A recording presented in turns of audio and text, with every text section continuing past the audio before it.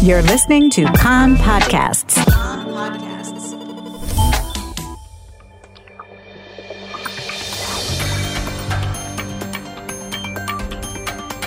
You are listening to the English language news of Kan, the Israeli Public Broadcasting Corporation. Good afternoon. It's 2 p.m. in Israel, Sunday, October the 13th, 2019. This is Nomi Segal with the top news at this hour. At the Haifa Technion, a faculty member in his 60s was seriously hurt in a fire caused by an explosion in a laboratory on the 5th floor of the material engineering facility. He was evacuated to Rambam Hospital. The laboratory sustained heavy damage. Firefighters were scanning the area to rule out any leak of toxic materials. The cause of the blast was not immediately known. Justice Minister Amir Ohana says Israel will do all it can to secure the release of Naamai Siskhar, who was convicted of drug smuggling and sentenced to 7.5 years in prison in Russia after being caught with 9 grams of marijuana, which were left in her bag when transiting through Russia on a return trip from India back to Israel. Speaking on Kan Radio, Ohana said that a decision will be made in coming days regarding Russian hacker Alexei Burkov, who faces charges in the United States. Russia reportedly sought a swap of Issachar for Burkov, but an Israeli district court and the Supreme Court had already authorized his extradition to the United States.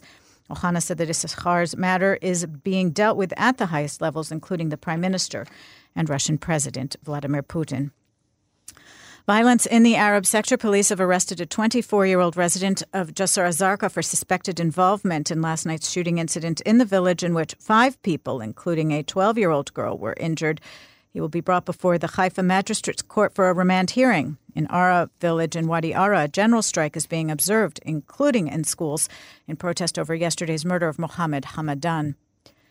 A suspected price tag attack in northern Samaria. Palestinian sources say that in Marda village, the tires of several cars were slashed. An anti-Arab graffiti reading was scrawled, reading, among other things, "We will take our fate in our hands and expel our enemies."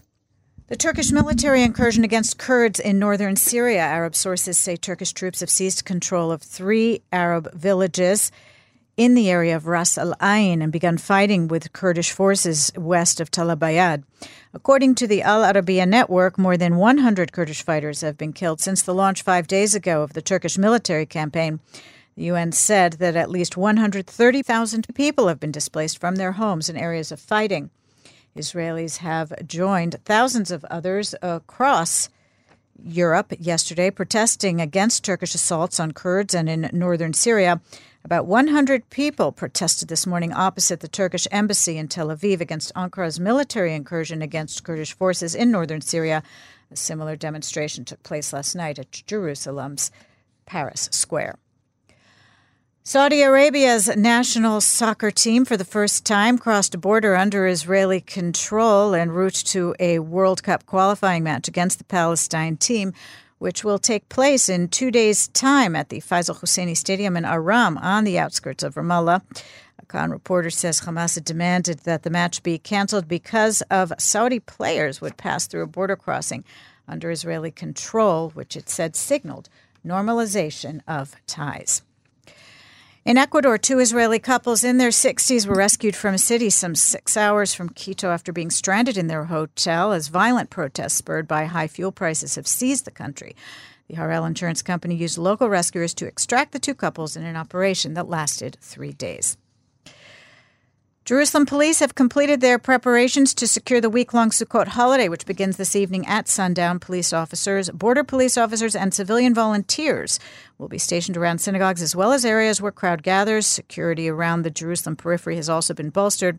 During the Sukkot holiday in the old city of Jerusalem, car traffic from the Jaffa Grate will be barred, except for residents. Access to the Western Wall will be by foot and by public transport. The weather outlook: unseasonably hot and dry in the hills and inland. Chance of local rain in the east with possible local rain tonight in the north, accompanied by isolated thunderstorms. Chance of flooding. Tomorrow calls for hot to sharav conditions over most of the country. Isolated thunderstorms in the north and the east with a chance of flooding. Tuesday, continued hot to sharav conditions with local rain accompanied by isolated storms. A severe chance of flooding in streams in the south and east of the country. The maximum temperatures in the main centers. Jerusalem and Haifa 31, Tel Aviv 30, Beersheba 34, and in Eilat going up to 37 degrees Celsius. That's the news from Kan Reka, the Israeli Public Broadcasting Corporation. Join us at 8 p.m. Israel time for our one-hour news program. You can tune in at 101.3 FM, the Kan website, and the Kan English Facebook page. Chag Sameach.